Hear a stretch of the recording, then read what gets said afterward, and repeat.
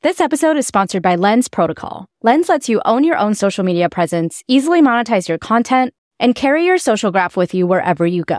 That means you, the creator, can focus on creating without ever having to worry about losing access to your account or having to build a new following again. Lens also lets you engage more closely with your fans, directly monetize your work, and if you're a dev, easily spin up a new app with Lens's full suite of developer tools. Lens Protocol is the social layer of Web3. Join the waitlist at waitlist.lens.xyz for the last social media handle you'll ever need.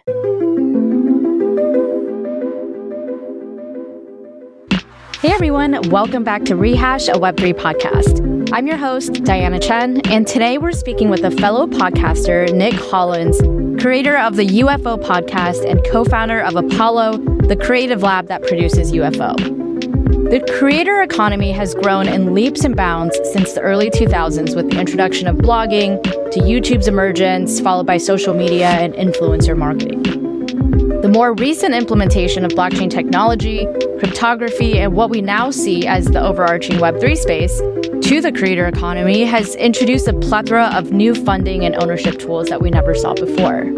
Creators are now able to directly own and monetize their works, tokenize their intellectual property rights, share revenue with co-creators and collaborators transparently, automate payments, engage with their fans more meaningfully, and so much more. Our guest, Nick, comes from a traditional broadcast radio background and now uses a lot of his learnings from that world to build out UFO, which is aspiring to be an on-chain radio and club for creators and consumers of media. He has so many great insights on the state of the current creator economy and where he hopes to see it evolve in the future. We somehow end up talking about life in Australia, where he's from, and whether the media depictions of all the snakes and spiders and other poisonous creatures being everywhere in Australia is accurate or not.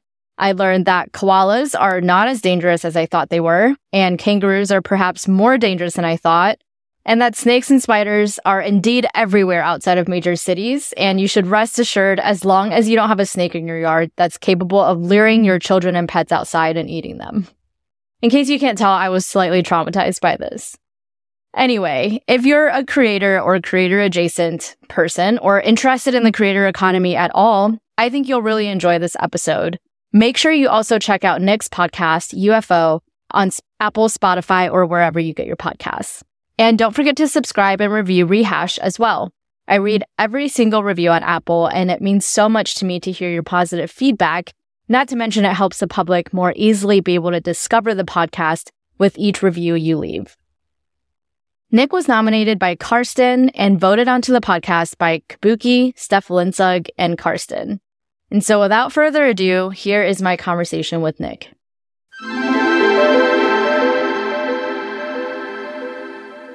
Hey, Nick, welcome to the podcast. So happy to have you today. Yeah, I'm so glad to join. I appreciate the DAO's invitation. Of course. We can talk a little bit about that more later, but you were actually the point of quite a bit of drama with the joke race this season, and getting you on the podcast wasn't as smooth of a process as people might think with just some votes. So we'll talk about that in a second when we dive into some more things about governance. But today we're talking all about Web3 and the creator economy in general. And you're the perfect person to talk to about that because you're also the host of a Web3 podcast called UFO. And you have your head completely in this Web3 creator space, working a lot with artists and musicians and other types of media folks. So I'm excited to get your take on what's going on in the space right now. To start with, I just love to hear, what have you seen as some of the most exciting projects or protocols in the Web3 ecosystem that are specifically designed to empower creators?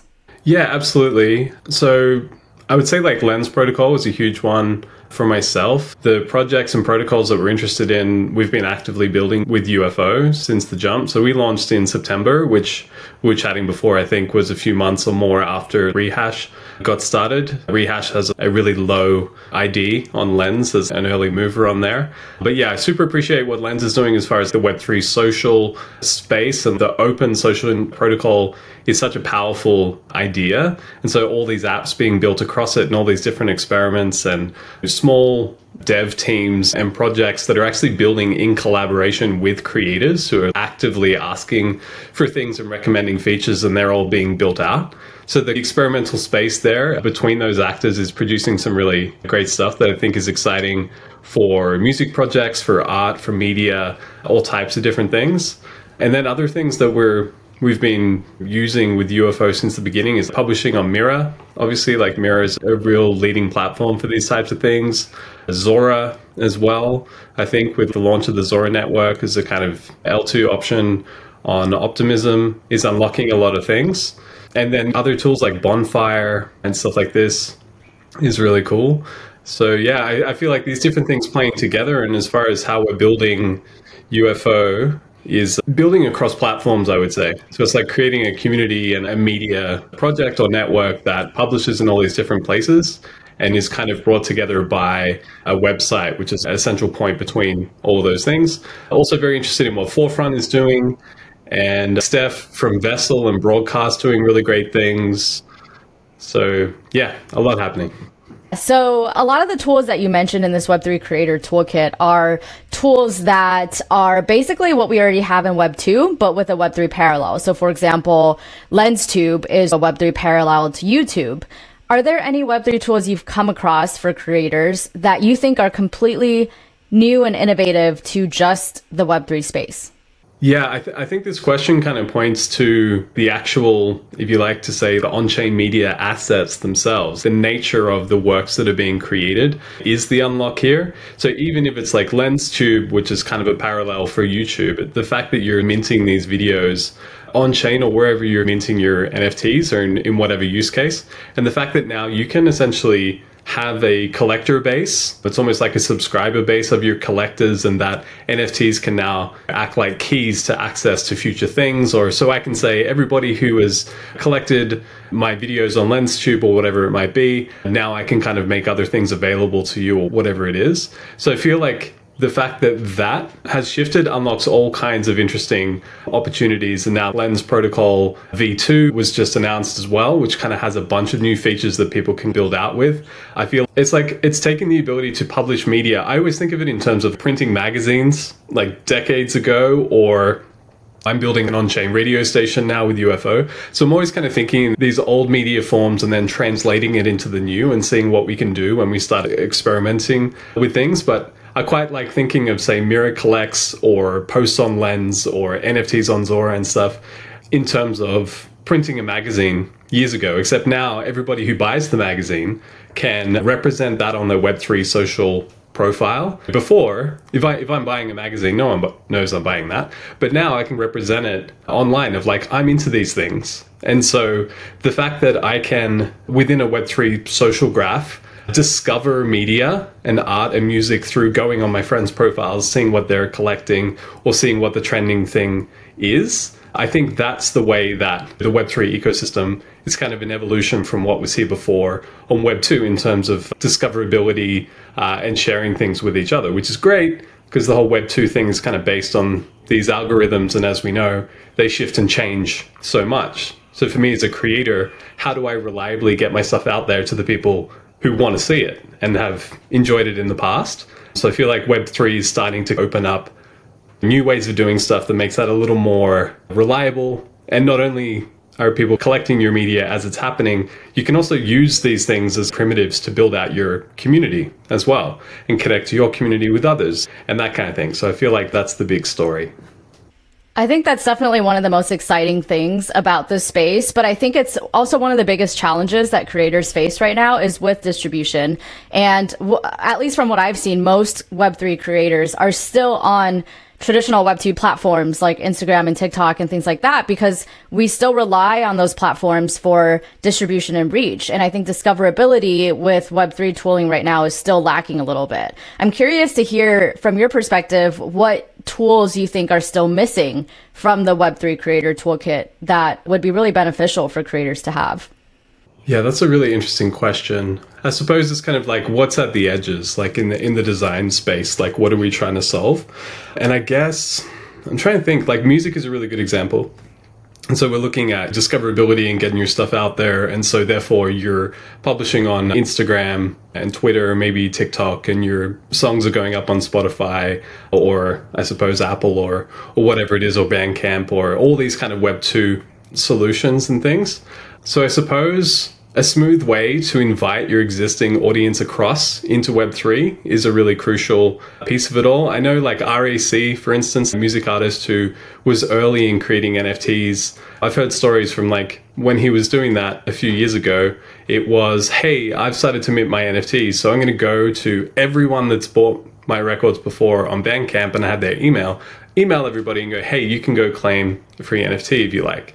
So enabling like as smooth a transition as possible, a kind of onboarding experience for people who aren't in Web3 to come across.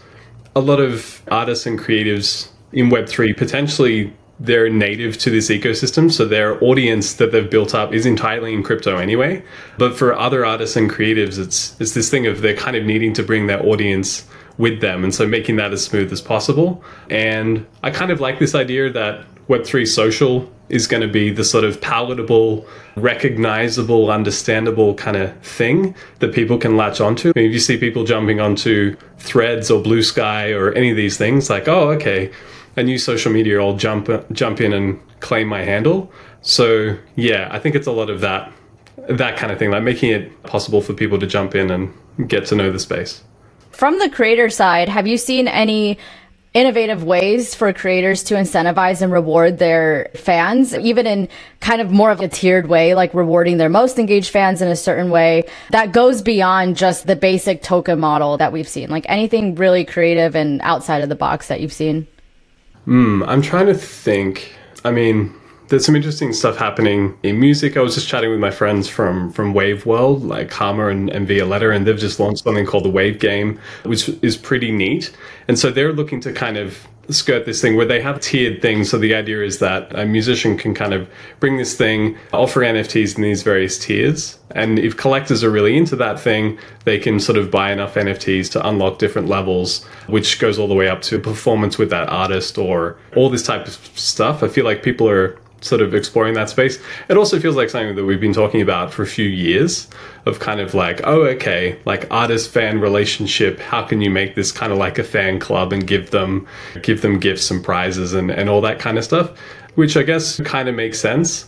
But, you know, I was also talking with Kabuki, who I know has been on the show here on Rehash before. And as he was saying, this idea of, okay, now we can mint NFTs, and it's kind of the same as go download my song on iTunes from a decade ago. And it's kind of that's maybe not the most interesting thing to do here. Is like we shift from go buy my song on Bandcamp or iTunes, now you can buy it as an NFT. As Kabuki was saying, okay, but so what? That's great. But it's still this relationship of please go buy my music so I can make some amount of income so that I can focus on my creative works and then put out more music in the future.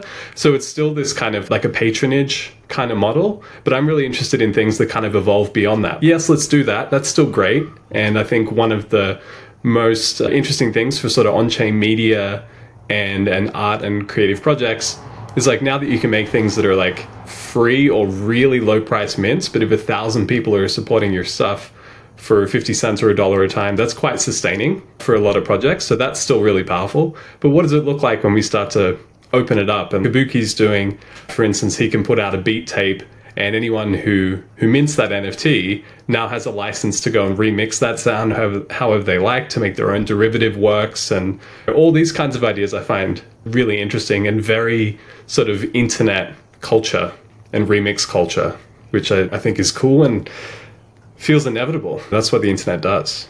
I've asked a few different guests on the podcast this question, but from your perspective, why do you think people are collecting NFTs? Like any kind of media NFT, music NFTs, podcast NFTs, writing NFTs. Why do you think is like the primary reason or reasons why people are collecting these today? Yeah, super interesting. I think a lot of it is, social signaling is a part of it. I'm into this. I like this, even if it's like a free mint, a free collect. So the kind of social signaling of this is what I'm into, which I guess is very Web3 native and in our kind of core communities and stuff like that. I certainly like collecting things on Mirror. If I read I love Mirror anyway. Like the pieces there, it's like someone puts a lot of thought and attention into a thing, presents like often really new, innovative ideas or sharing their projects, or it's a deep dive essay and research into different things. I also was an early member at like Water and Music. Well, not early, but when they started launching NFTs for their community and stuff. So for me, I'm always down to support those kinds of things. But I'm like, yeah, I'm down with this project. I'm going to mint this. And I'm kind of minting these things with no expectation of financial upside or return. I'm just like, yes, I support that. I'd love to see that happen. I like those people who are doing that. But then the next step, or possibly the number one, is like speculation in general. So I'm saying like, I'm not collecting things for speculation most of the time, it feels like. Like I'm collecting things genuinely to collect it and to support those creators in what they're doing. But I mean, it's crypto. So like speculation is kind of the number one. And we've had the whole kind of come down off the 2021 like NFT mania that was happening. And so the space has gone through a bunch of really interesting evolutions and things. And we see that with, like, say, royalties being driven to zero between OpenSea and Blur and all that kind of stuff. So we've kind of experienced a bit of a race to the bottom. Then you have the open edition kind of meta and people running with that and experimenting with that. So it's kind of wild speculation, but we've also seen a bunch of open editions where people like very quickly secondary is below mint price, even if that price is very low. So it's like people are speculating on stuff. And if teams have plans, like Jack Butcher is a good example of, they kind of do have plans to kind of run on next in what they're doing, and other NFT projects like Math Castles or Terraforms and all that kind of stuff. So these kind of deeper art projects, they do have plans for how things can kind of build out into the future. So yeah, I'd say it's a bit of a mixed bag. So what we're talking about, speculation, social signaling, it can also be like access to things. So not even speculation, it's like I'm collecting this because then that gives me access to the next thing and the next thing, or whatever that might be. So kind of the notion to join a club and to connect with others and to kind of be a part of things and build collaboratively, it feels like that's another big motivator. And certainly I quite like projects that kind of skew in that direction. I think that also goes to show that the incentives that we talk about don't always have to be financial. I think a lot of times when we talk about incentives, our mind automatically goes to financial incentive. If I buy this music NFT, will this artist blow up in the future? Will I be able to sell this in a year and 10x what I paid for this song in a year? These aren't necessarily the questions that people are asking right now. I think upside can be access to various things, maybe my merch, maybe my shows, maybe you get to help actually curate my next album for me. Like there are infinite ways that artists and creators can experiment with this incentive model, that I still think we're in the very early days of that. And I think there's huge potential in that area of, this is the utility. People are always like, NFTs have no utility. But this is the utility. The utility is governance. The utility is the ownership in the thing, whatever that might mean for each creator individually. But I think that's, in my mind, sort of like the more untapped thing. And I do think it's great that people are collecting media NFTs right now to support their favorite creators. I think that's huge, honestly, because even the fact that people would do that, you can consume music for free on Spotify or Apple or anywhere. And so for people to really make that effort to support an artist, even in whatever small financial way, I think that's huge. And I do want to see more of that. But I also think creators, by experimenting more with these different ways of incentivizing their fans, I think there can be so much more potential there as well. Yeah, I totally agree with that. And the utility conversation is kind of hilarious depending on like the frame that we're putting it in. But it's like, what was the utility of buying CDs or buying magazines or stuff like this in the past? And I guess there was no other way to read that content, and I had to buy CDs because that's how I listen to it or whatever it is. The statistics are kind of crazy as far as like on Spotify. This is a made up number, but it's something like 10 million songs are uploaded a month. It's something ludicrous. And then within that, I've got none of the numbers now. I'm feeling that float away. But it's really high. It's something like 70 or 80% have zero streams, basically. So there's like an insane overabundance of content online, in music and in every form. And also in the sort of Web 2 realm, like we don't have that much control over our lived environment on the internet and what we can access. There's things that'll never be shown to you. It's not in your social graph, the algorithm's moving in one way or another. So the fact that within Web3, if you're collecting works by a given artist, let's say a musician, that kind of gets you an invite into their community. You can meet friends, connect with other people. That brings all of their works onto your radar as well. So it's very internet culture. You can kind of explore and dig and find things in that realm. And I have conversations with artists who talk about friends they've made who initially just collected their works. Then they get to know each other and all that kind of thing. So the utility is friendship, potentially, as well. Absolutely, yeah. Friendship is definitely a potential utility that comes out of that. When it comes to community building in the Web3 space, do you think that Web3 makes community building easier or harder?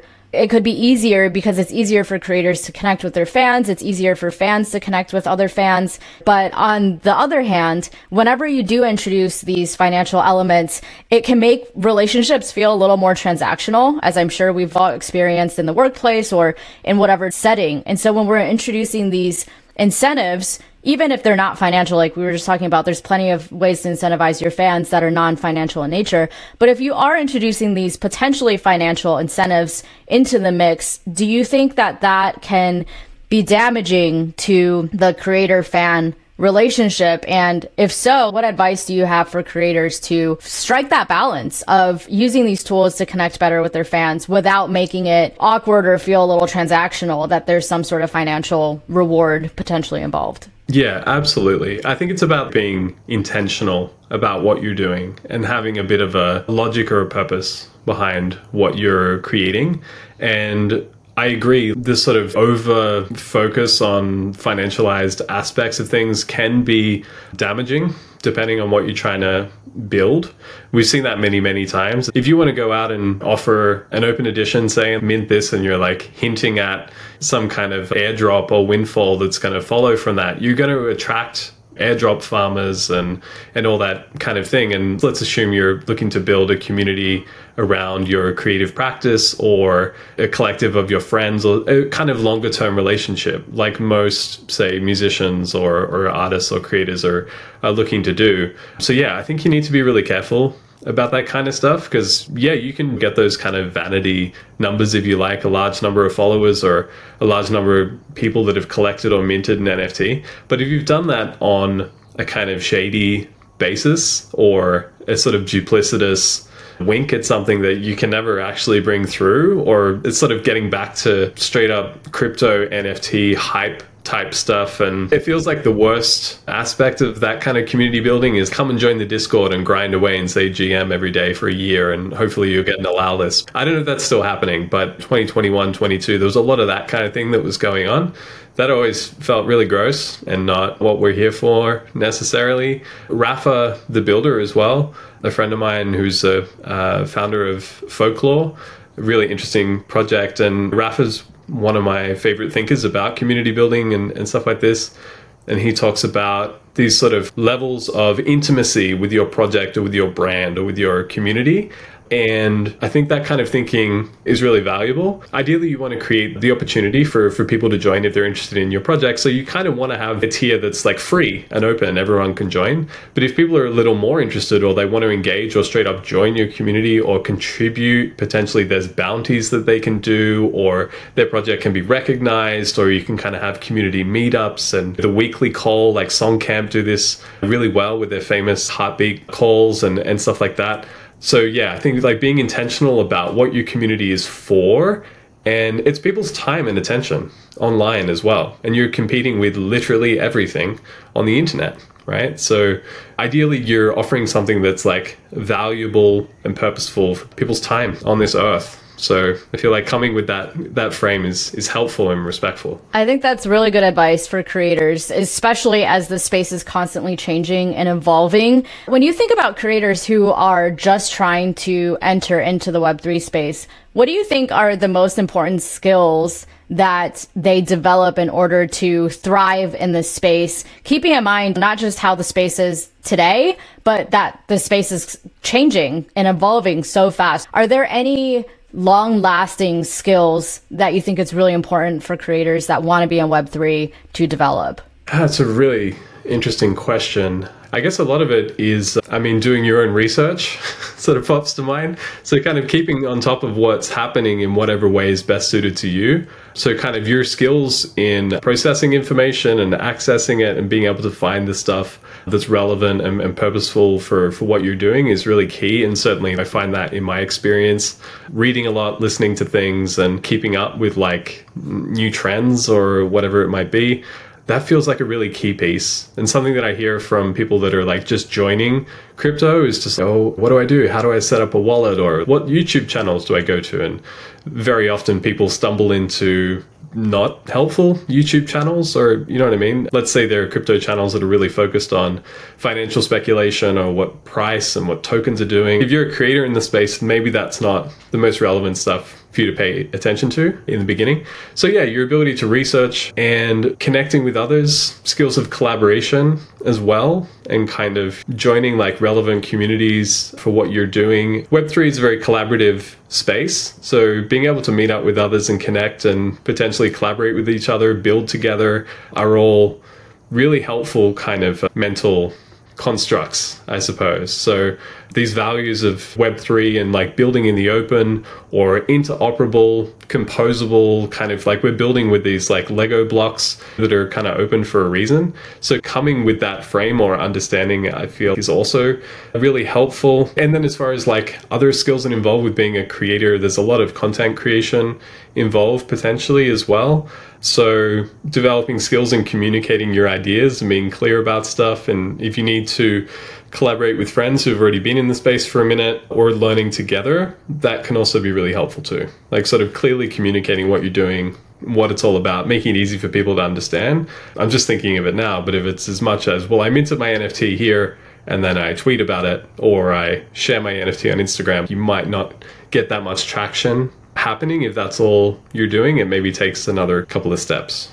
You mentioned a few challenges with creators entering the space, like basic challenges of even setting up a wallet, figuring out how to connect to all of these decentralized apps and things like that. What do you see as the biggest barriers to entry for creators that want to participate in these Web3 creator models and platforms? Would you say that's it, is just onboarding, or are there other challenges that you see as well? Yeah, I guess that's a really big one. Onboarding, and it takes some reading, if you like initially to kind of get across things and get to understand it. And so setting up a wallet and getting an understanding of what it is and how to kind of take care of your own security and sovereignty. Essentially, if you send a wrong transaction or you send something to the burn address, like no one can help you. That's what it is. There's no support line for crypto a lot of times. So, the onboarding curve on the way in is probably a huge challenge. Beyond the rest of that is being able to avoid scams or getting hacked or all that kind of thing. So like really being mindful about your security and understanding the technology to a certain extent is all super crucial.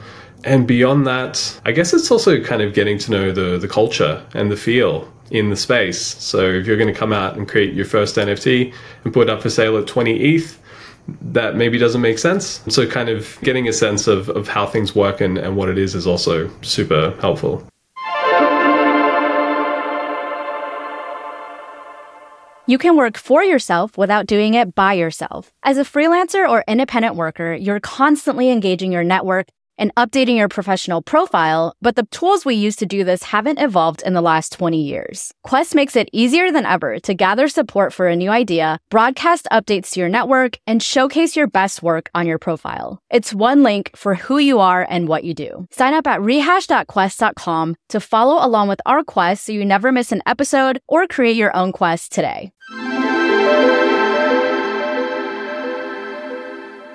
Looking ahead to the future, which aspects or areas of media do you think have untapped potential to utilize and benefit from Web3 tools? And also on the flip side too, looking at the Web3 tools that we have, or just Web3 space in general, which areas of Web3 do you think have untapped potential to utilize and benefit more from media? Video from the jump. I mean, like the internet runs on video. So kind of bringing that into crypto and playing all these sort of like Web3 games is huge. We've all been here navigating the internet on the basis of we upload stuff to YouTube servers or into the TikTok labyrinth or all that kind of stuff. So it feels like video is an extremely high use case potentially. I'm quite fond of podcasts as well. So kind of audio and all that is also quite untapped. And what if I can, something as simple as I subscribe to this podcast on Apple or Spotify that I really like, but now potentially I can meet other people who like the show. We can spin up our own community even without asking for permission from the actual show,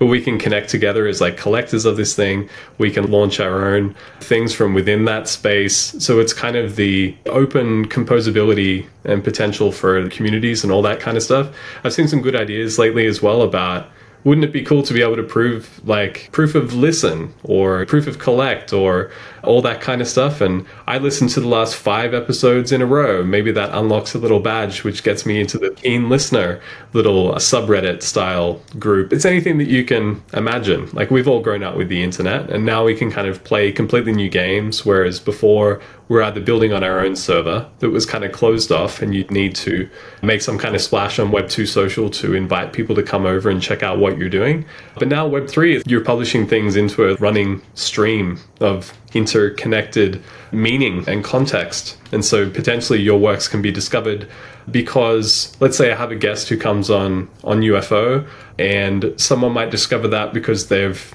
collected a piece by that person on Mirror. You know what I mean? So the kind of interrelated connections feels like a huge space. And Web3 social in general, I feel like is going to be absolutely huge. And with Lens V2 just being announced is really exciting. We're kind of mapping across that via Zora and Mirror across to Farcaster and sort of connecting across this entire graph. We're in the early stages of what that can look like. So I'm super excited about that. And also the kind of just Lens on its own, the fact that I can publish on any Lens app and those works show up on every app that's built on Lens is like kind of astonishing. And that my subscribers go with me to any app on Lens is hugely powerful. Getting started on Lens back in like September 2022, like that on its own was just like, whoa, that's super cool. Like I can post a video to LensTube, but here it is over on Lenster and the other apps. And I also want to quickly shout out Orb, the app that's built on Lens as well, because they now have the community feature there. We're going to launch on there soon, and other people have been as well. But the sort of the token gated community space, which you can do roles and permissions for the members of that community. Really powerful things can happen there. And I guess that runs via like Autospace and creating badges based on, doesn't need to be financialized basis, but it might be like showing up in a space or kind of contributing and things like that. Maybe you can earn badges and then that gives you certain access within that community. And then Guild for managing all of these like permissions for your community. The fact that these are all tools and protocols and apps and platforms built by different teams, but they all work together is magical. It really is. I love the Lens shout out, and we're on Orb. So if you're listening and you're part of the Rehash community, go download Orb and join our community. And I know they're launching soon. Actually, by the time this episode comes out, they probably would have done this already. The ability to have public and private communities within the Orb community. So you can have public channels that everybody can see, and that's good for discoverability. And then you can also have private channels to reward your community members for certain things. So for instance, for us, if you join our Orb community, we'll be posting sneak previews of our podcast episodes ahead of time in the private channels for our members to see, as a little way of just rewarding them for being part of the community, and fun little thing for them to have an exclusive before it goes out to the public.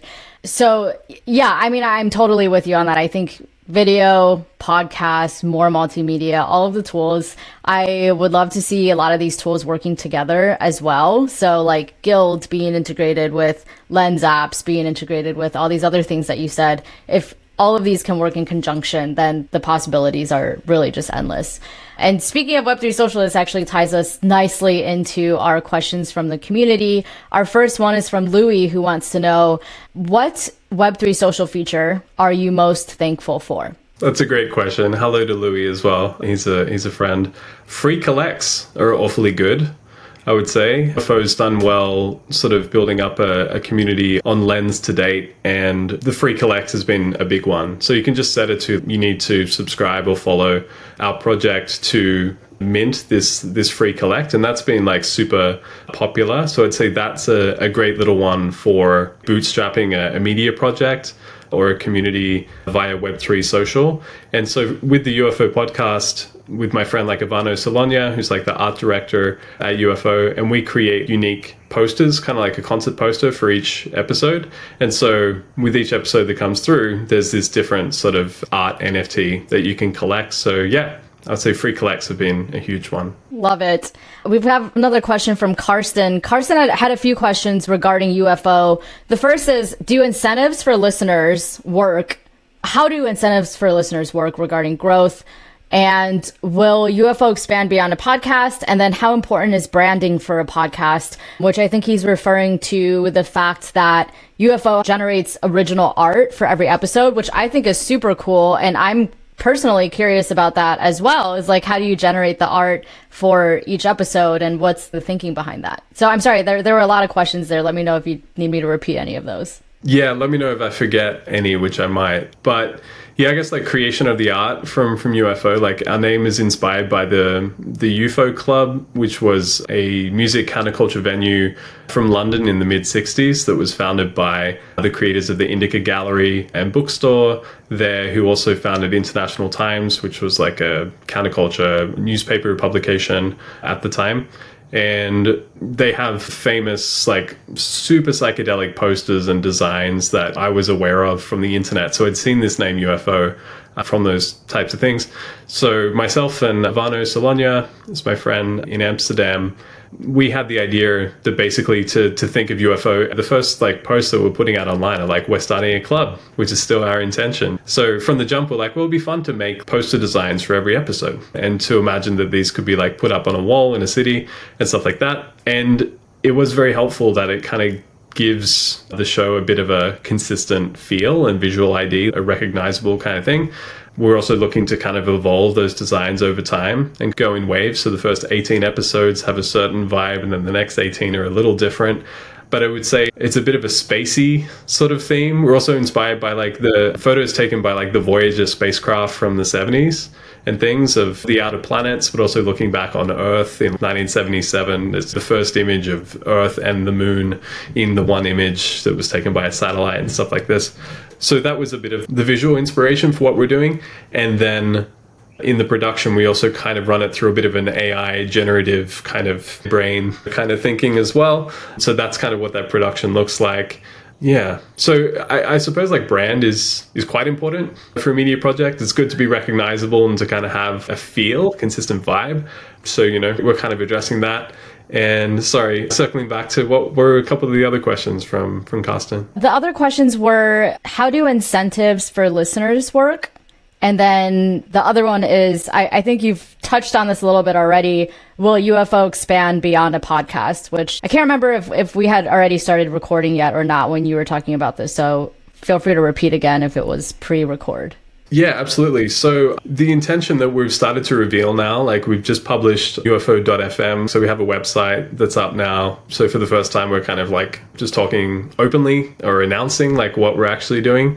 Myself and Ivano went to ETH Tokyo in April, and we're kind of working away at that hackathon, building between Lens Protocol and LivePeer, and really exploring this idea that we'd had since before we launched, which is like wanting to build an on-chain radio station. From my background and experience, like from Sydney in Australia, I did many years in radio and broadcasting and a lot of experience in the community radio station at FBI there, which is the kind of like the independent station, and continually inspired by my experiences there. I feel like we all have a community radio station in our city, and it really is like a meta label, as the team at Meta Label talk about. So you have a radio station and maybe there's 50 different shows that are being produced, most often by volunteers. and you have 50 DJs on the station, and each of them have their own world, their own show they're super passionate about that they're producing for. But together, the radio station is greater than the sum of its parts. And I find that really inspiring. So that's kind of like the direction that we're leading in with UFO. Like we're going to set up this radio station, and the podcast that I'm hosting is just sort of like the first on this network. And so we have other things coming through. We also want to experiment with and explore collective curation and what that can look like in terms of, say, music programming or podcasts and radio shows that kind of join in this network. And we can kind of play with all these different Web3 tools and what it looks like. But kind of getting to that other question that Carson had asked about like incentives for the audience, that's been a really exciting and fun kind of thing to play with from the jump. We collaborated with the team at Mira to be part of their pilot program for Subscribe to Collect back in November. So we launched the UFO Genesis Pass as part of that, and had like a crazy response for a fairly new project at the time. I think we had about 7,800 mints, like free collects of this thing. And so the intention with like how we're building that out is, well, this is the Genesis Pass. So to get you access to exclusive and early content and experiences and different things into the future, which gave us this like amazing building block piece of, we have 7,800 of these things, of these tokens now created. And then we have the opportunity over time to just build for that or from the basis of that. And over time, if people become interested in what UFO is doing, or they want to delve a little deeper, potentially they can collect one of these things, which I think secondary is, I don't know, a few dollars, $5, whatever it is. So they're still practically free months later. And so having that piece is really exciting. But then you can bounce off these different pieces as well. We have subscribers on Lens, or people that are collecting the UFO open editions of the podcast that we've started minting on Zora as well. People that collect the posts on Mira. So harking back to talking about Rafa and these logic and intentionality about like building a community and having these different sort of realms of intimacy with your brand or the project or interest in it. And I feel like all these tokens and different actions in terms of collecting things and whatnot are all kind of going in the same direction. So as we're kind of designing UFO and what this on-chain radio station looks like, we have all these different pieces that can ideally unlock new games in terms of like interaction between ourselves and a sort of growing network of creators and curators and the audience that can get more and more involved with our project over time. So that's the plan. We're kind of playing with these things, and a lot of this stuff is super new, and we've been really fortunate and excited to collaborate pretty closely with the teams at Lens and Mira, Zora, and all these places. So yeah, that's kind of what we're doing. I guess it's a bit of a watch this space. Like we intend to just surprise and delight the audience going forward.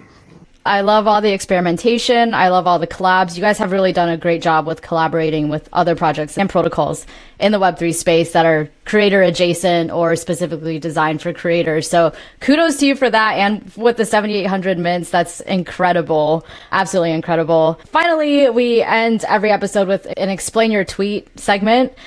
I'm just going to pull one real quick. There wasn't anything super spicy or super juicy, which now that I've come back to this explain your tweet little thing at the end, it's no one this season has any spicy tweets. And I don't know if that just goes to show that all the people that were voted on this season were just pretty like normal, steady. Not boring, just not entirely not unhinged spicy, like a lot of people are. Not too spicy, which we like that. I was just talking to Blake last episode about that, and she was like, man, people want more unhinged content, don't they? And I'm like, yeah, but also it's kind of a good strategy to not have anything too unhinged on Twitter because people will come after you. But anyway, so this one that I pulled was from September of 2022. You said, just got back to Australia after 3 months and have already seen snakes, spiders, koalas, possums, and horses at our new place. There's a giant snake in the roof. I have an irrational fear of snakes. Like, irrational. Like, when I was a child in school, like in our science textbook, there would be a lot of photos. I would have to tape shut the pages with photos of snakes on them so that I wouldn't accidentally flip to them, because that's how scared I was of snakes. So it's just been this lifelong irrational fear. I cannot even imagine walking around my house like having a snake in my house. Are snakes really just everywhere in Australia? Because I've never been, and this is kind of like the stereotype that people say is there's just snakes and spiders and creatures that'll kill you everywhere. But is that really true? Yeah. To a large extent, that is accurate, yes. Pretty much. I live, everywhere in Australia, or just in certain parts of Australia? It's kind of everywhere, to be honest. God. Yeah, I don't care for spiders particularly much, and Australia has, I don't know, 8 out of 10 of the deadliest spiders in the world, and we have, I don't know, 4 out of 5 of the deadliest snakes. So yeah, like explaining that tweet a little with my family, we were over in Europe for a few months last year, traveling about. And then when we got back in September, we were immediately moving house to a new place. And we were living very much in the country, so not too far away from the small town that I'm currently living in. But when we got there, there were 4 to 5 diamondback pythons just living at the house. They are over 2 meters long, giant, huge, like this, like huge, fat, crazy anaconda-looking snakes. And so that was a bit of a surreal wake-up call as we're recovering from jet lag and everything.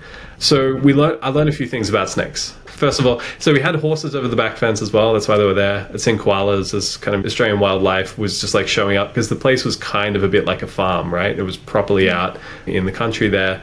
But as far as the snakes go, the pythons are not poisonous, and they're sort of keeping away the truly dangerous like brown snakes and stuff like that will kill you if you don't get to the hospital quick enough if you get bitten.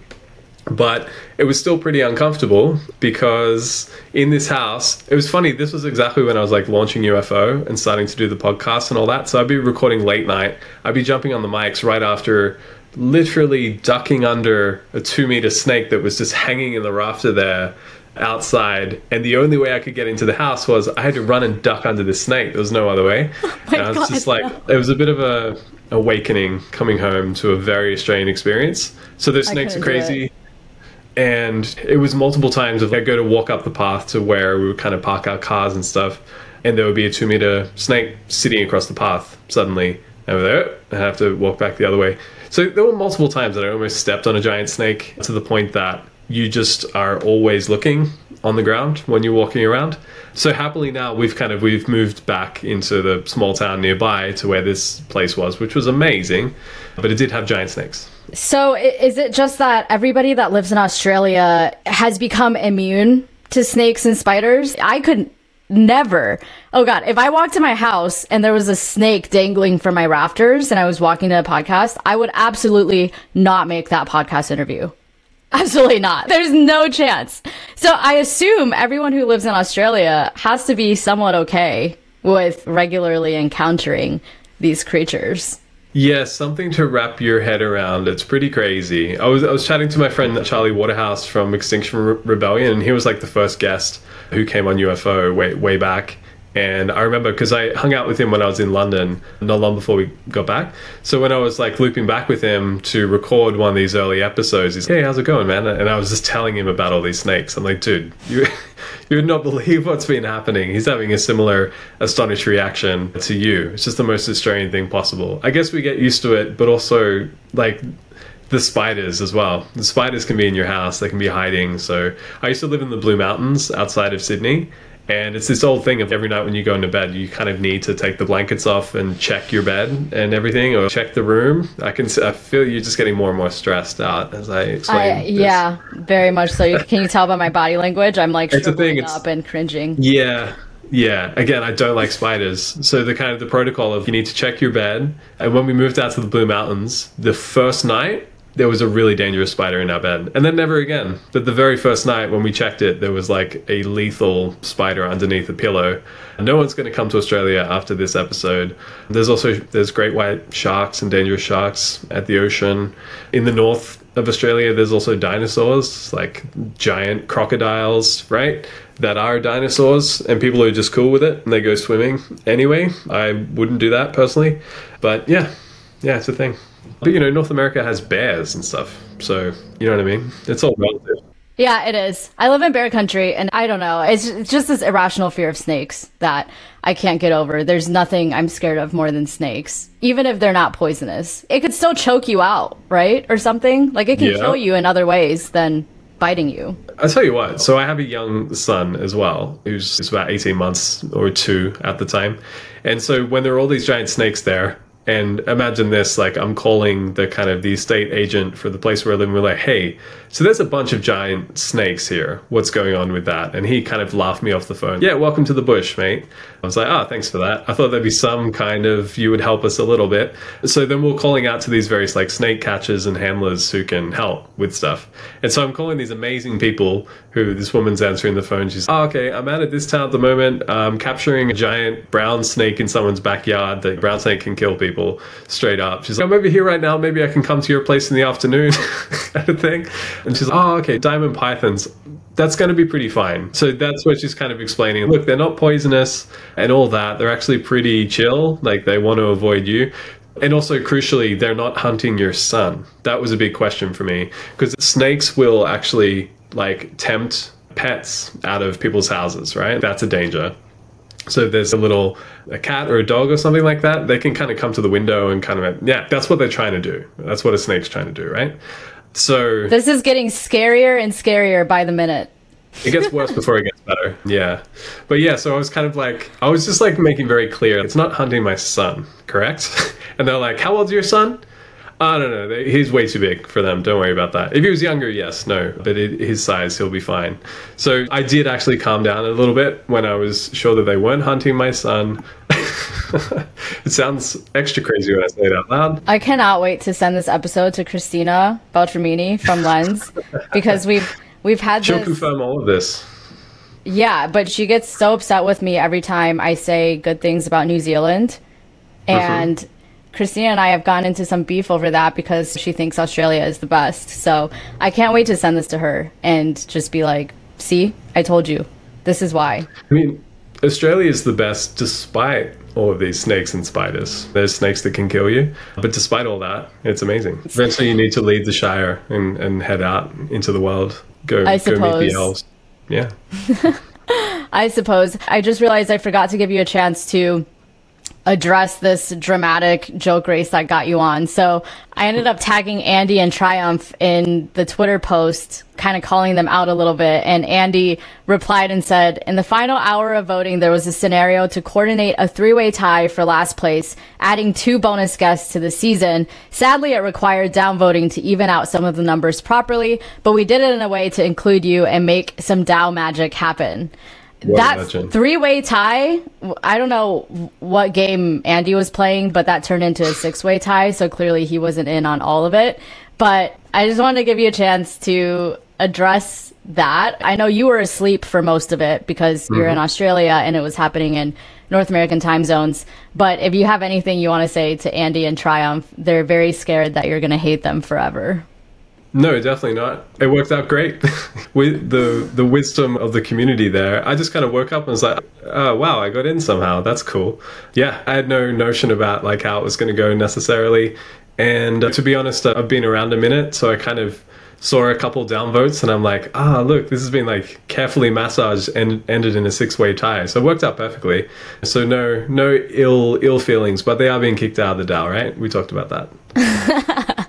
Well, we got to take a DAO vote on that, so you can rally the troops and and get people to vote them out. Yeah, of course. Yeah, it's just like Survivor. We vote people off the island. No, we don't really. No, it was funny, right? Because I came as a sort of a wild card entry Cinderella story because I was mistakenly nominated twice as well somehow, and then miraculously managed to get in the midst of all this while I was asleep. So. Yeah, I was super happy to be invited to come on here. I've listened to a bunch of Rehash episodes and been a fan of what you guys have been doing. So this is really cool. And now I can also join the community and contribute to selecting future guests and voting and all that. So that's fun. I'm here for it. Exactly. And you're the best person to have in the community because you've interviewed so many amazing people. So you know exactly who are the best people to nominate for the podcast. And we can rally the troops and get them voted on. And hopefully there's a little less chaos next season with all the collusion and behind the scenes little scheming going on that I was very much not aware of. Yeah, I think super cool that Rehash is built on JokeDAO. Like, I'm a huge fan of JokeDAO anyway. And these kind of like shenanigans and games that go on in the voting and potentially like alliances and all that kind of stuff. But the fact that Rehash is a podcast kind of run by a DAO is amazing, super unique. And you guys have had so many great guests on through this mechanism as well. The kind of, hey, you've been voted on, would you like to come on kind of thing is a really interesting idea. And something that we haven't even spoken on in this entire episode, where we're talking about Web3 for creators and media and stuff like that. And what Rehash has been doing is like super innovative, has been working. So yeah, appreciation for that. Thank you. Thank you. I really appreciate that coming from you as somebody who's doing similar things in the space. Huge respect to UFO as well. And all the ways that you guys have really rocked your branding, collaborating with other brands and things like that. Major kudos to you guys as well. Before you go, Nick, I know we've already gone way over time. Please tell people where they can find you if they... Talking about snakes. I know, we'll have to cut out some of the snake stuff. I don't think people want to listen to 30 minutes of snake talk. But tell people where they can find you if they want to follow you, and then feel free to plug away at UFO and any of the other things you're working on right now as well. Sure. Yeah, thanks for that. You can find me at Hollins on all the Web3 social apps, pretty much. UFO_club on Twitter. You can find the project at UFO.fm. I suppose all the links can kind of go from there. And you can find the podcast mints are on Zora.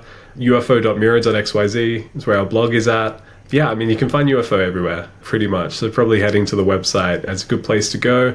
And you can find me on Twitter at Nick_Hollins, where I'm talking about all the kind of stuff that we're talking about in this episode, pretty much. So I'm just trying to share what we're doing as we're doing it, and sharing stuff that I think is interesting. So yeah, come find me. I'm out here, always down for conversations and potentially guests coming on UFO as well. So hit us up and keep an eye as we're building this Onchain radio station. So welcome to come and check it out. Super cool, super innovative stuff. We will be sure to link all of those in the show notes to make it easy for people to find. Thanks again so much, Nick, for taking the time to come on the podcast. Thank you, listeners, for tuning in as always. And we'll be back again next Thursday with another episode of Rehash.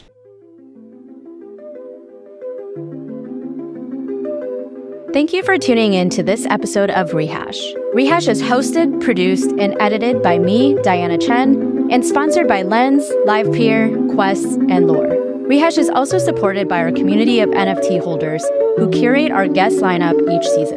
To get involved, head over to our website at rehashweb3.xyz and collect this episode as an NFT. Anyone who collects an episode becomes part of the Rehash community and will be able to nominate guests for future seasons. To learn more about how to become a guest on the podcast, go to rehashweb3.xyz/podcast. And to learn more about sponsoring the podcast, go to rehashweb3.xyz/sponsor.